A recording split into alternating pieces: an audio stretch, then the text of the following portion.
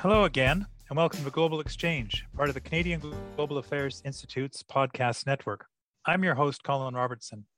On this episode, recorded on June the 6th, we talk with Solange Marquez, Andres Rosenthal, and Jeffrey Simpson about the collection of essays, Mexico and Canada, Two Nations in a North American Partnership, a collaboration of the Mexican Council on Foreign Relations, the Canadian Global Affairs Institute, and the Law School at the National Autonomous University of Mexico. You can find the collection on the CJI website. We will link to it in the program notes. CJI fellow Solange is a professor at the Law School of the National Autonomous University of Mexico, a former vice president of the Mexican Council on International Affairs. She is its representative in Canada. A career foreign service officer, Andres served as Mexico's ambassador to Sweden and the United Kingdom and as deputy foreign minister. He is the founding president of the Mexican Council of Foreign Relations. He holds the lifetime rank of Eminent Ambassador of Mexico. CJI Advisory Council member Jeffrey Simpson is chair of the Canadian delegation to the Trilateral Commission. For over 3 decades, Jeffrey was the national affairs columnist for the Globe and Mail. Welcome, Solange, and welcome back, Andres and Jeffrey. Thank you, Colin. Nice to be with you, Colin. Thank you so much. For listeners, arranged in 3 sections, the collection of 18 essays includes messages from our current ambassadors, a prologue by Andres, introduction by Solange, and my concluding essay on the future of the North American idea. The collection starts by looking at our economic relationship with essays examining Mexico's economic prospects, the new NAFTA, what we now call COSMA, energy, innovation, and intellectual property, and a piece on supply chains by my one-time NAFTA colleague, Luz Maria de la Mora. The second section looks at collaboration and connectivity with essays on Mexico and Canada written by former Mexican ambassador to Canada, Juan Jose Gomez Camacho, as well as Carlo Dade and Agustin Gomez.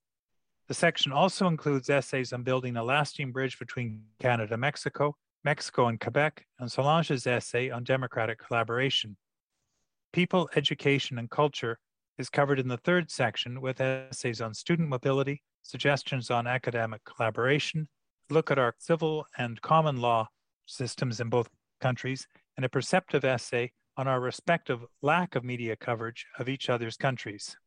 Again, I strongly encourage listeners to dig into this smorgasbord of essays on a relationship that deserves more attention. So let's get started. Andres, this new collection builds on work you directed a decade ago with my former colleague Alexandra Bugaliskas. I recall reading some of the earlier essays. Did we make progress on the recommendations, and why did you decide it was time to look once again at the Canada-Mexico relationship? Thank you, Colin, for having me. And it's great to see Solange, who edited this volume, and Jeffrey, with whom I have had a long-standing relationship, both in the Mexico, US, and Canada relationship. I think what we did was look back at the publication that Alex Bugaliskas and I edited back in 2012. And we thought that a decade later, it would be worthwhile trying to see where we stood in the Canadian-Mexican relationship. A relationship which is always, to some extent, overshadowed, both in Canada and in Mexico, by our relationships, our bilateral relationships with the United States. So, taking advantage of Solange's presence in Canada, COMEXI, the Mexican Council on Foreign Relations, together with the UNAM, decided that it would be a good time to go back and look at what has happened over these 10 years. We have a different set of authors that prepared chapters for this publication. But I think it's fair to say that most of the issues that were covered a decade ago are still very much on the front burner in terms of our relationship, our bilateral mutual relationship.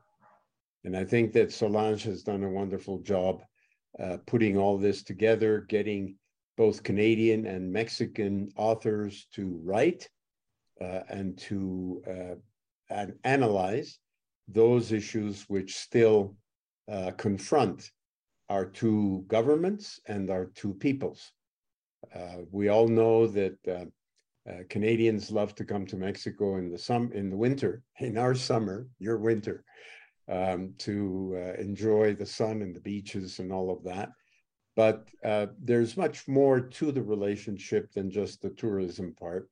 And I think that it was high time that we go back to look at where we stand. And I think that, Colin, your concluding chapter, together with the other chapters on economic relations, political relations, cultural and academic relations, are very much a guide for both governments to go back to look and see where we can do more. And that's very much who the target audience is, isn't it, Andres and Solange? It is directed to not just the federal governments, but we are our state and provincial governments as well, or arguably city governments, because all three levels of government should be involved in this deep and comprehensive relationship, and that's what the essays try to cover. I think one of the interesting differences between the publication a decade ago and this one is exactly what you've just mentioned, and that is the proliferation of formal relationships between Canadian provinces and Mexico, and Canadian provinces and Mexican states, as well as Mexican states in Canadian provinces. And I think that that is a harbinger of the times in terms of international relations no longer being the exclusive domain of federal governments, but very much now a domain of local and state or provincial governments, as well as other actors, civil society, evidently, the media, and others, including the business community. So we tried to put together, Solange as editor, a group of articles which we'll quickly go through. I think Solange has things to say on that, to try to highlight those areas which today, 10 years after we did the Canada and Mexico's unfinished agenda, I would say it's still unfinished. I don't think we have finalized a true cooperative bilateral or even trilateral relationship. You point that out in your concluding chapter very well. But the fact that there is a multiplicity of actors now that are involved in the bilateral relationship means that we need to focus not only on Ottawa and Mexico City, but obviously also on all of the provinces, the Mexican states, especially those at the border, civil society, media, business, etc. No, I think that's right. Jeffrey, you've consistently argued for us to pay more attention to the Mexican relationship. Why? Colin, I remember there was a great columnist for the New York Times many decades ago called James Reston. And he went to Latin America and he wrote some columns about Latin America. And he came back and said, Americans will do anything for Latin America except read about it. And the person who was the first columnist at the Globe and Mail, George Bain, in whose footsteps I walked for 32 years, did the same thing. He worked very hard, he told me, to prepare himself. He had lots of interviews and wrote good columns and came back and nobody mentioned anything about the fact that he was in Latin America. So it seemed to me that in Canada, at the think tank level, the university level, certainly the media level, we simply weren't paying any attention to Mexico. Or if we were paying any, it was pretty minimal. And on the various trips that I have taken to Mexico, I have realized that it's a dynamic country. It has its problems, as all countries do, and that we needed to pay attention to it. And I didn't see any think tanks in Canada doing this. I didn't see any universities doing it. And so I thought, why not the Canadian Global Affairs Institute? And you and our Mexican friends have put together a very comprehensive, readable, accessible, but pretty thorough analysis of the state of the relationship. And my own view is, look, our relationships with Mexico, let's be realistic, are never going to be as intense as they are, let's say, with the United Kingdom or even with Germany. We have defense and security arrangements with countries that we'll never have with Mexico. And Mexico wouldn't want them even if we offered them. And there's a language situation that, is a bit of an impediment. But that having been said, I think these essays show, and I'd be interested if Andreas and Solange agree with me, they do show that on almost every front, progress has been made in improving and intensifying the relationship. Not as much as could yet be done, but the number of people-to-people contacts, the amount of investment being made by Canadians in Mexico, the number of high-level visits that have taken place. One of the things that interests me, and with this I'll end, is that back when Jean Chrétien was Prime Minister of Canada, he used to talk about tres amigos, trois amis, three friends. It was all chummy. They were all kind of centrist governments at all three countries. And one wondered when this chap López Obrador became president of Mexico, nobody knew much about him. He seemed to be a kind of radical fellow. Would he be anti-American? Would he campaign against the free trade agreement? Would he participate actively in its renovation? Who was this guy? And as we've seen in a wonderful chapter in here, Canada and Mexico worked together reasonably harmoniously, I would say, to move along the renegotiation of NAFTA to the conclusion that it reached. That was real progress and real cooperation behind the scenes. There were some bumps along the road. So even with López Obrador there, the relationship seems to be intense. In fact, I had a session recently with the newly appointed Mexican ambassador to Canada, and he's not a member of the president's party, and he has strong instructions from the president to improve the relationship in every way that we can. And he gave me one very small example, that a certain number of Mexicans are now going to be given work permits in Vancouver to work in the hospitality industry in the same way that 25,000 agricultural workers from Mexico work in the farm industries. And these visas will be good for 2 years. These are incremental steps, but I think there have been a lot of them made. No, and I think that's exactly what we have to look at as in the relationship is moving it forward incrementally. I'm always a bit dubious of the great leaps because the great leaps often become great leaps backwards. Solange, first of all, congratulations on editing this collection. It really is impressive, and I know how much effort and work you've put into it over the last couple of years. So my congratulations. I'm sorry that some of your Canadian, those you approached on the Canadian side did not deliver, but there it is. You argue that we should engage more closely, and you draw on the broad gamut, as Jeffrey and Andres have pointed out, it's economic, political, cultural relationships. Do you want to talk a little bit about what you mean by the need for us to come together? Yeah, thank you, Colin. And it is great to share this space with Andres and with Jeffrey now. Yeah, we're very happy because I think Canada and Mexico should engage more closely, building their existing economic, political, and cultural relationship. But for the political and cultural relationship, I think we should focus on key areas. I am thinking on the collaboration between parliaments, especially. And there is a piece from 2 MPs, and we also have one piece from the Mexican chair of the friendship group in the Congress, Ildefonso Guajardo, which he was also the Ministry of Economy in Mexico. And I think this closer collaboration between parliaments and governmental institutions might facilitate an effective negotiation and decision-making processes, which considering the current situation, political situation in Mexico, I think is very important. However, as you may read in some of the pieces in the book, we also need to prioritize people-to-people connections and cultural exchange.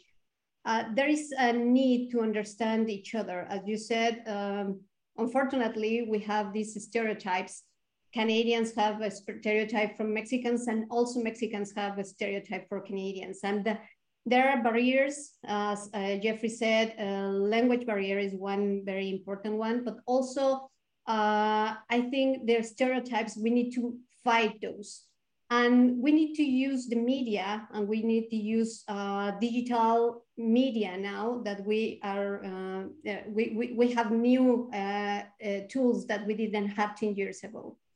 There are great initiatives, I think, in the academia and also in the think tanks sector. I am thinking on one piece that we have that focus on the North American Student Mobility Project, which is a very interesting project that we need to enhance to create a brighter future in the academia. And for my personal experience, I got my PhD in law in Mexico, and I also got my master in law here in Canada. So I can say that from my perspective, there are a lot of opportunities to understand and recognize and respect the differences between legal systems. And there is a very good opportunity there also to foster research between universities, and also foster and strengthen international exchange between researchers in universities and think tanks. So that was I want to put in this introduction, and also in my paper, and that was one of the focus of the document too. But well, there are many other areas that we need to push beside the economic investment and trade areas. No, and as you point out, it really is a deep relationship, and it comes through in the essays, which you have so well edited. Andres, we share a common neighbor, the United States, and it's that relationship that usually serves to unite us, especially in the face of American protectionism. When we work together, as I've seen on issues like country of origin labeling, and in both the NAFTA negotiations and the negotiations forced by Donald Trump, we're quite a formidable team. Is that a fair assessment? Definitely, Colin. I think there are a good number of examples where Canada and Mexico have worked together in the trilateral relationship. We did it during NAFTA. We then did it with the H2N2 pandemic, and we did it again in the renegotiation of what you call CUSMA, we call TIMIC. It is clear, I think, for both governments, both business sectors, that the trilateral agreement, whether NAFTA or now the successor, are crucial to our economic opportunities and prosperity. I think it's clear that without such an arrangement, Canada and Mexico would be worse off in terms of our bilateral relationships with the United States on trade and investment issues.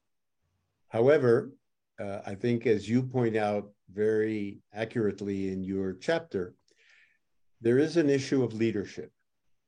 There's an issue of leadership in terms of the political agenda, and there is an issue of leadership in the business agenda. It's true that now we have new bilateral initiatives, the Mexico-Canada partnership and the high-level economic dialogue, which brings together government and private sector. But there is a lack of what you call a champion, and what I recall from Bob Pastor's role in pushing the North American idea, and especially including in that North American idea the Canadian-Mexican relationship. So although I think we can point to progress, and Jeff has pointed that out, I still think that there is more that could be done. I think that our common relationship with the United States, as he has pointed out and you've pointed out, is different. You have security issues, you have an alliance, a military alliance that you are part of. There's NORAD, which, by the way, in an earlier attempt to define some of the issues that Mexico and the Mexican government could take on board, NORAD was one of the issues that the Council on Foreign Relations Joint Task Force and our 10-year back Canada Among Nations volume proposed, and that is that Mexico be part of NORAD. After all, NORAD is meant to protect the North American continent, and we're very much part of it. But given those differences, those bilateral differences, there is still a very strong reason, in my mind, for Canada and Mexico to strengthen our bilateral ties, notwithstanding our mutual relationships with the United States. And this holds true for initiatives in trade. I think it holds true for initiatives in culture, academic, as Solange has pointed out. And I think it very much holds true in the business relationship. One has to remember that when NAFTA came into force, the economic relationship between Mexico and Canada grew exponentially over 20 years. There was an enormous new interest in terms of Canadian business involvement in Mexico. And there was also a Mexican, a recent, and not as large, but still Mexican interest in Canada. And as a result of that, our bilateral economic ties boomed.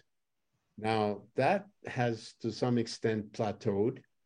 I think there are fewer, at least visible interests on either of the two sides, following on the investments Canada made in the automotive sector and in the mining sector and others, or the ones that Mexico made in the bread industry in Canada and so on.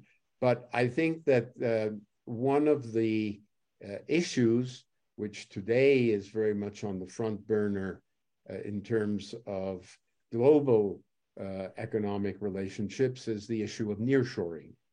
And evidently, Mexico and Canada have a special advantage in terms of nearshoring with the United States. And with the US's bilateral differences with China and with Russia, Mexico and Canada have a unique opportunity to take advantage and become the platforms that other countries' private sectors use in order to access this wonderful North American market, which is a huge market, a huge technology market. It's a huge consumer market. And I think that there are many things that we can do independently of the United States, but also with the United States. Andreas, could I just add a little caveat to your comment about nearshoring? If the nearshoring involves non-Chinese companies moving out of China to North America, that's one thing.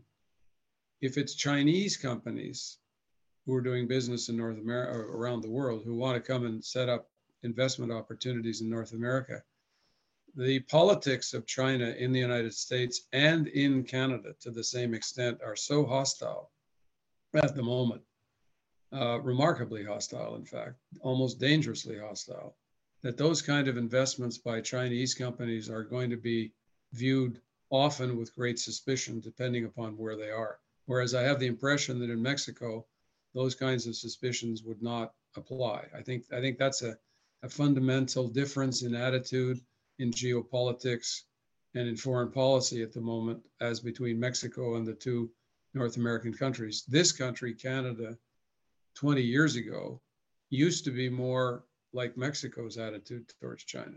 But now, for a variety of reasons, which we won't go into, Canadian public opinion and governmental policy, we're having a great debate right now about Chinese interference in our political system, has turned the country and the governments, plural, quite hostile and negative towards China. I often, I'll throw out a foreign policy. This is just a fun thing. I always wondered whether Mexico and Canada could become a good partnership in any peacekeeping operations that might be required in Latin America, because we know how to do peacekeeping. And you are a Latin American country, although because of your Spanish. So you have the language, you have a perfectly competent military. I know you can't send your military overseas for constitutional reasons, I understand that. But you might be able to make a distinction between police forces and military. And it would be an interesting arrangement because the two would bring different skills to an operation like that. And some years ago, you may remember Brazil took on a responsibility in Haiti. Now, that's not a Spanish-speaking country. Anyway, it's always something I've thought of. If the OAS ever said, gee, we need a peacekeeping operation in country X or border Y, Canada and Mexico would be logical partners. Oh, and that's one of the great things about the essays. There's all sorts of ideas out there. And I want to turn to you, Solange, for a minute. I was rereading Graham Clark, the Canadian ambassador's essay this morning, and he pointed to the recent Three Amigos Summit, and in particular, the Canada-Mexico Action Plan, something that Andres mentioned as opening the door to more collaboration. He also underlined the value of North American regional production platform. Again, the friendshoring, again, Andres just spoke about this. Now, you've edited all these pieces. I'm wondering if there are, and Jeffrey's seized on a couple of, if there are a couple of areas of collaboration that we should be prioritizing, particularly in the economic sense. Thank you, Colin. Yeah, I think there might be some priorities. One is, of course, strengthening the regional production platform, considering nearshoring. I don't want to repeat what Andres just mentioned, but I would like to highlight something that Luz Maria de la Mora put in her piece about the importance of doing this strengthening by promoting workforce development and innovation. She highlights the importance of developing the talent industry, focus on export-oriented sectors, for example, automotive, aerospace, digital industries, and clean technologies, which is, I think that the piece of Luz Maria is very brilliant about this topic. There are also other priorities in my view. I think to enhance the energy trade and integration is another one. There is another very good piece in the book that Kelly Ogle and Joe Callan wrote that underlines how Canada and Mexico can leverage their shared interests in energy to establish a secure North American energy system with free movement of electricity, oil, and natural gas. Of course, there are a lot of regulatory and political challenges there, but I think that is another good priority.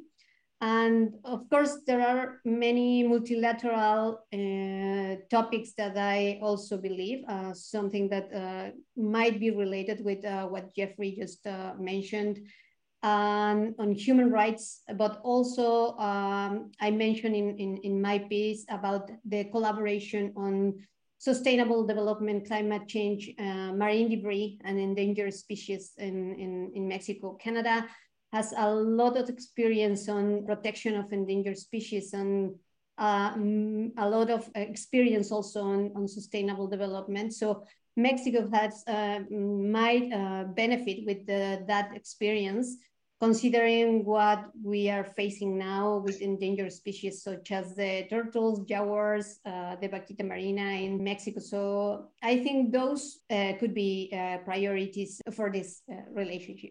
Oh, I think that's right. And I remember the 5th anniversary of NAFTA. Luz Maria was my Mexican counterpart. And with the American, we decided at that point we chose the monarch butterfly as the symbol of NAFTA because it transited from Canada down to Mexico, down to the jungles and things down there. But it was endangered and still is endangered. So I certainly think you've seized on that is an issue on which we should be working more closely together. Andres, I want to move to something that is plaguing it's the movement of peoples. You know, it's a global phenomenon, but it's got distinct North American challenges, as we read daily in the U.S. media, especially regarding the Mexico-U.S. border. But in many ways, the real problem, I think, is on Mexico's southern frontier with Central America. Do we pay enough attention to this challenge, which is, of course, accentuated by climate change as well as criminal cartels that are engaged in not just drug smuggling, but people smuggling as well?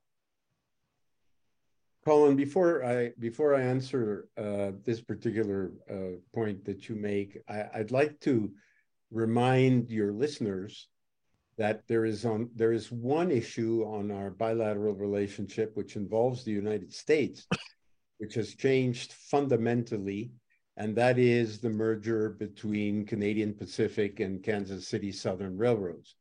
You now have a true NAFTA rail network that spreads from Canada all the way down to the southern part of Mexico. And that will help, and as soon as it is finalized, the movement of goods between the three countries. And we will see undoubtedly a smoother transportation link, rail transportation link in the trilateral arena. On the issue of migration, obviously this is an issue like drugs that we have conflict with the United States mainly because we over the years have become the natural conduit for drug trafficking into the United States and also for migrants fleeing either political upheavals in their home countries or economic migrants who just are looking for a better life outside of their country and mainly in the United States. These two issues were issues that up until recently were just bilateral issues between Mexico and the United States. I have felt that in recent times, these issues are also now Canadian issues. They are Canadian issues, obviously, in terms of drug trafficking, but they are also Canadian issues in terms of migration, because the two logical, natural entry points into the United States for third country nationals are Mexico and Canada. And there has been, as I understand it, a rather hefty increase in the number of third country nationals that are attempting to get into the United States from on the Canadian border, including, by the way, some of the Central American and Mexican migrants who use the Mexican-US border to try to enter the United States, obviously without the appropriate visas, papers, permits, and so on. So I believe that Mexico is doing what it can to try to stem the tide of Central American migrants, especially from the northern Central American triangle, Honduras, El Salvador, and Guatemala.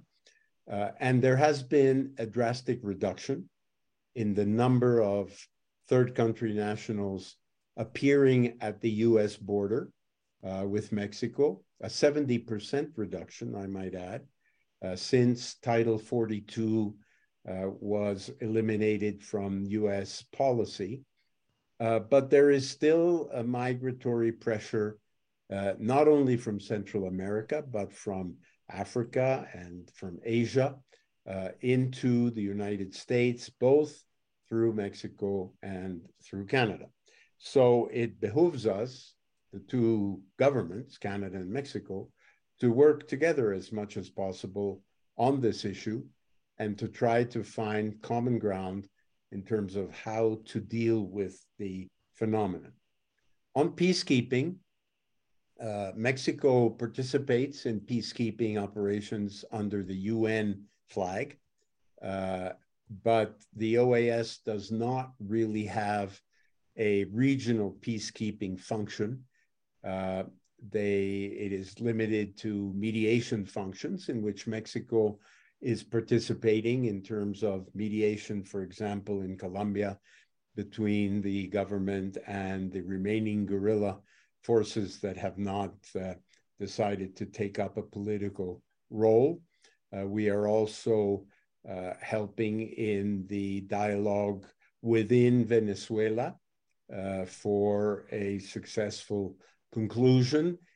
In this, Canada has also been active, so that's another area. Mexico took advantage back in the, I'd say probably in the 1990s, if my memory serves me, in sending Mexicans to train at Canada's peacekeeping facility, where we were able to, for the very first time, send a contingent of police to El Salvador when the Salvadorian peace agreements were concluded. And that contingent served very well. And there is now a contingent waiting to be deployed, of all places, to Mali.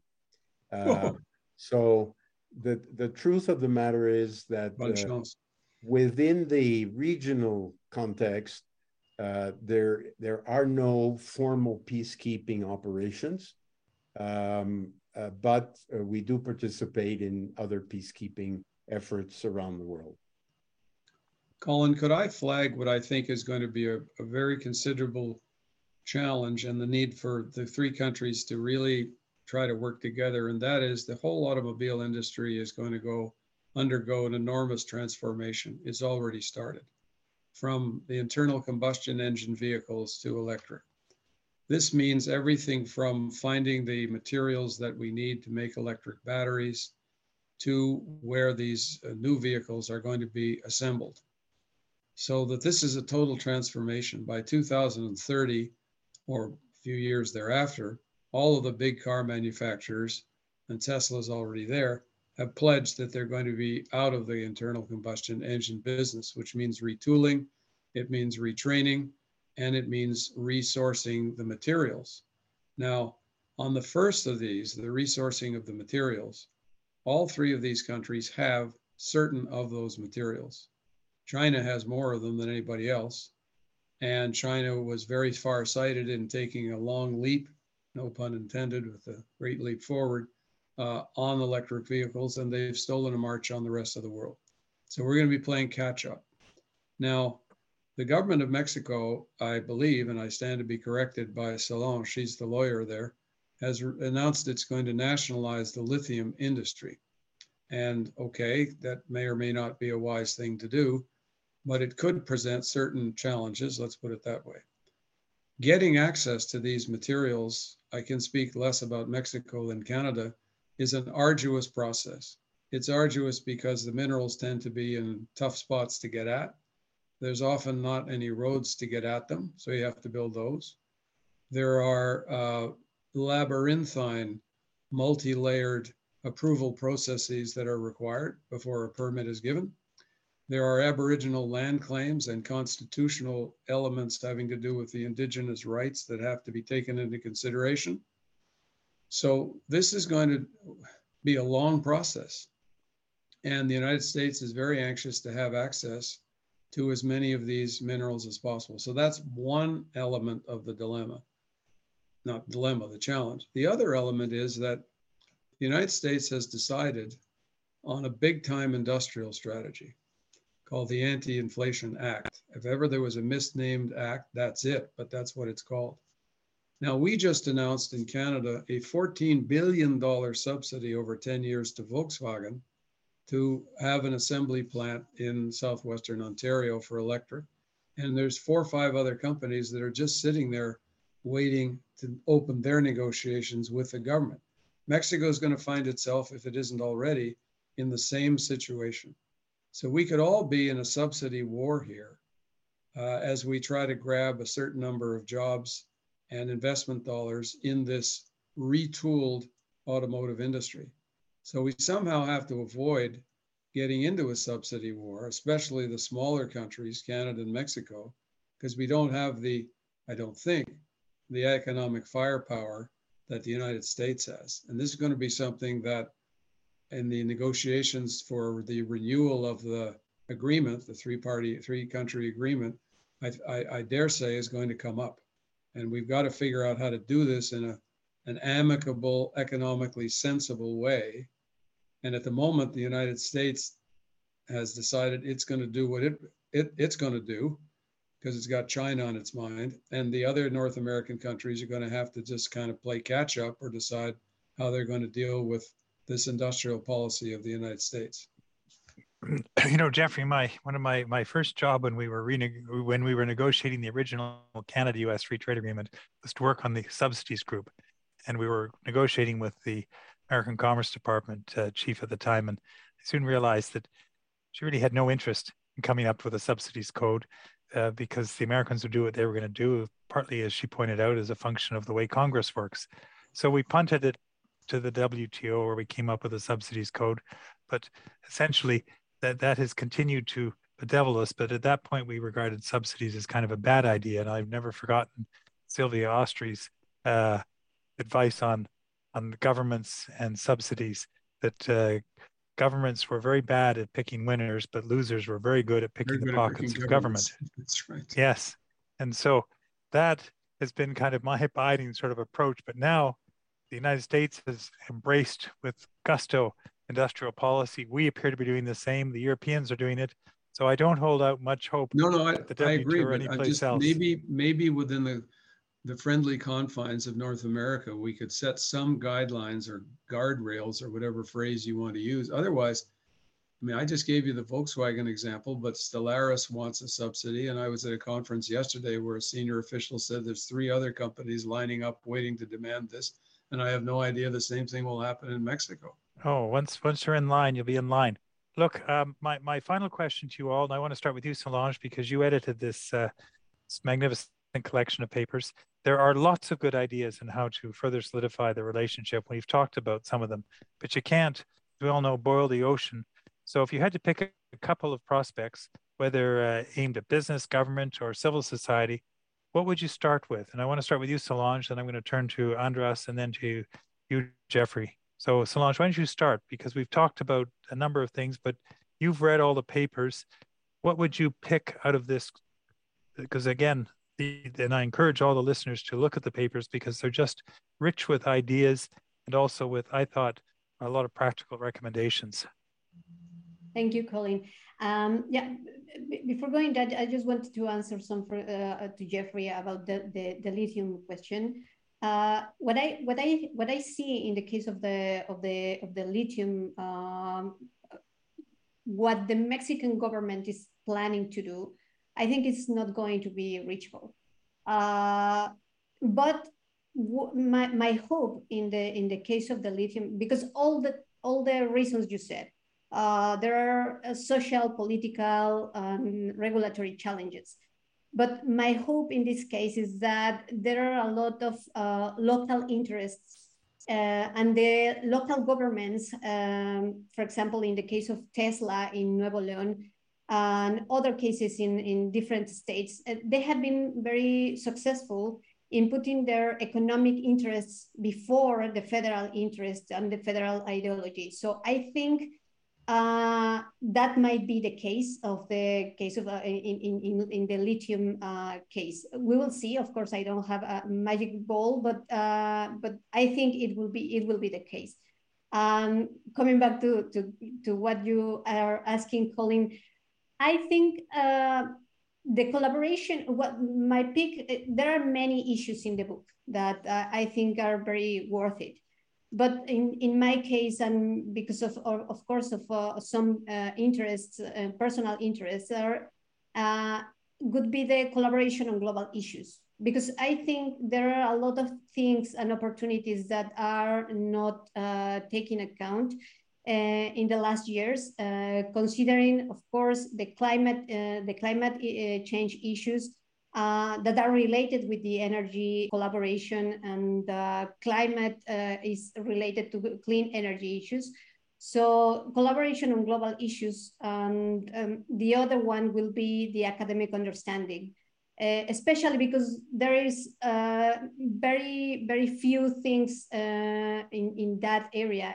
And we need to strengthen the academic research collaboration. There are many possibilities. Some examples might look like establishing joint research initiatives. For example, in the case of what is happening with climate change in beaches in Mexico and how it affects the species and the tourism in Mexican states.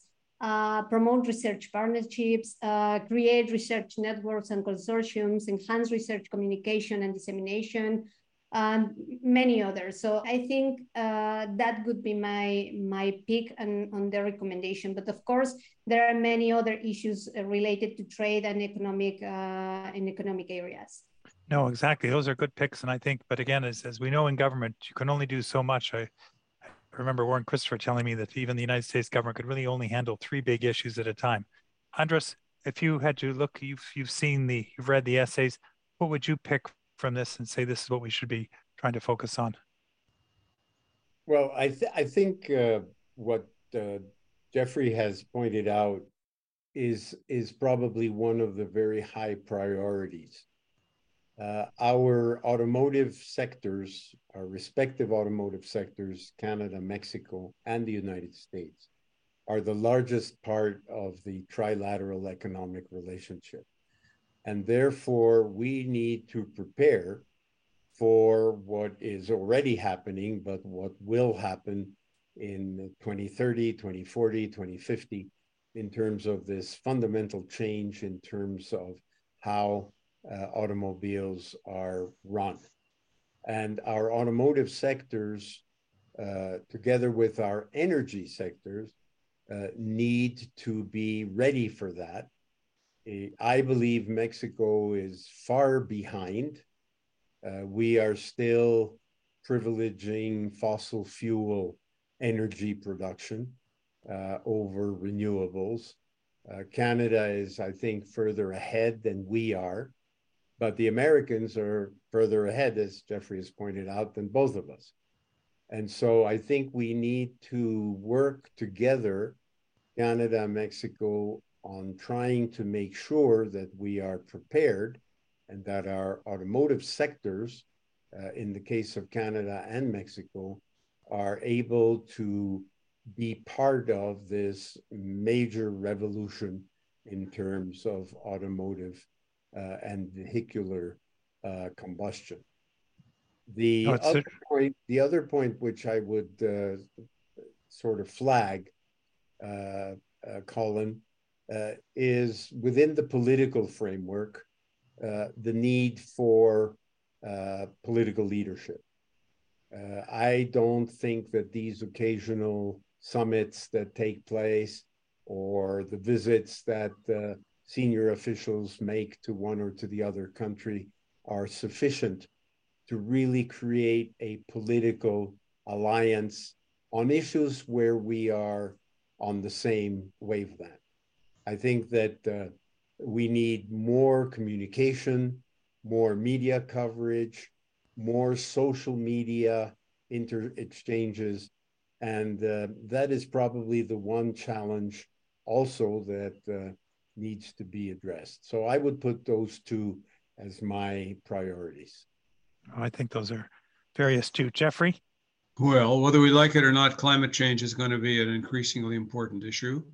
And the Mexican government at the moment is a bit offside with Canada, the United States, and what we're trying to do with targets. Lourdes Mechiar, who contributed an essay to this, said at a conference that I was at that Germany produces more solar power than Mexico, and they have about a quarter of the number of hours of sunlight. So I don't know all of Mexico, but every time I'm there, the sun seems to be shining.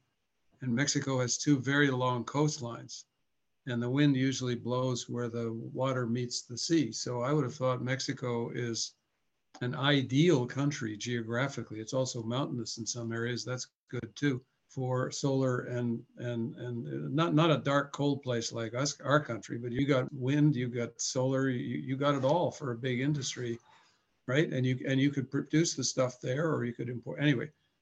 So I think we can work together, share ideas, share technology.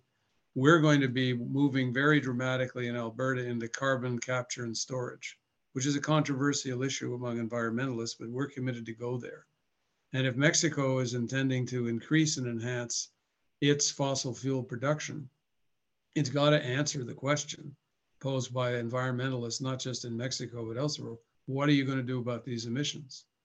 And carbon capture and storage might well be the answer that Mexico can deliver. I hope it's thinking about it. We certainly are here. It's got its critics. So I think the whole energy sector of trying to share ideas and push each other along a bit, prod each other, is not a bad thing. And, if Canada expresses at the moment some dismay at a couple of things the Mexicans are doing, it's not because we have clean hands. It's just we aspirationally are more aggressive than the Mexicans. And Canada always is big on aspiration. Delivery is another question. So I think that's pretty important. And I agree with political leadership, but I think one has to be realistic here. Both of these countries have a multitude of foreign policy questions that they're preoccupied with at the moment. You're not preoccupied with Ukraine. We sure are. Our military is there. Our diplomats in Europe and at the United Nations are focusing. This is the number one issue. The Polish prime minister has just been here. The German president was just here. I mean, it's so much bandwidth. And at the moment, that issue is taking up a lot of bandwidth in this country and will for a while. So the amount of bandwidth that Canada has to deal with, and we also have an Indo-Pacific strategy. We're trying to improve our relations with countries there except China. So I think one has to simply be realistic about the amount of time and effort that either Mexico or Canada can put into the relationship. Not that we take it for granted, not that we work harder at it, but there is a bandwidth question here. And I think we should just be realistic about it and not get our hopes up in the stratosphere. Jeffrey, thank you. My final question always is, what are you reading or streaming these days? Jeffrey, why don't you start? Well, for my highly intellectual book club, we're reading Chip War, The Fight for the World's Most Critical Technology, which has been a bestseller in the United States. For my own amusement as an amateur historian, I'm reading a fabulous book by Richard Cohen called Making History, which is a very long book about the historians going back as far as Thucydides and Herodotus. And because of my interest in Mexico, I recently read a book called The Dope, The Real History of the Mexican Drug Trade by Benjamin Smith, who actually is a British academic. And it goes back to 1900 or thereabouts, when cannabis plants were being planted up in the mountains and hills of Mexico up to today's cartelization and mafiaization of the drug trade. Well, I certainly endorse the Cohen book, which is also, I think, extremely well written. Andres, what are you reading or streaming these days? Well, funnily enough, I'm reading two books right now. One is the Cohen book, so we're on the same wavelength. We're in good company. And the other is Henry Kissinger's Leadership volume, which analyzes several of the political leaders that he considers to have been the outstanding political leadership during the time that he has been alive, given that he's just been 100 years old. So it's quite interesting. Both are to some extent historical. And in terms of streaming, I have been streaming a series called Drops of God, which is a Franco-Japanese series about wine. And it's extremely interesting. It's extremely interesting because it's very well acted, very well written, and 8 episodes. So I'm on episode 5, but that's what I'm doing. And you said it's called Drops of God. Drops of God. Excellent. Well, I cannot think of a better way to describe why wine is such a useful thing for us in these troubled times. Solange, what are you reading or streaming these days? Well, I'm reading 2 books. So one is How to Lose a Country from Echet Jamalkuran. I am very interested in autocracies and how to lose democracies. So it is one of the topics that I used to write in the newspaper and in media. And the other one is for my kids. I am mom and twins, 8 years old. So we are reading Astrophysics for Young People in a Hurry, which is from Neil deGrasse, and this is very interesting one. So yeah, and streaming, no, I don't have time. I have been working on the book. Well, no, exactly. Well, look, I'm glad that the future's in good hands. Canada needs more astrophysicists. Well, thank you. Thank you all. Thanks for listening to this episode of the Global Exchange. We were joined today by Andres Rosenthal, Jeffrey Simpson, and Solange Marquez. I encourage listeners to go to the CJI homepage. We will link to the note in the program notes and read the collected essays contained in Mexico and Canada, Two Nations in a North American Partnership. You can find the Canadian Global Affairs Institute on Facebook, Twitter, and LinkedIn. The Global Exchange is brought to you by our team at CJAI. Thanks go to our producer, Joe Calnane, and to Drew Phillips for providing our music. I'm Colin Robertson. Thanks for joining us today on the Global Exchange.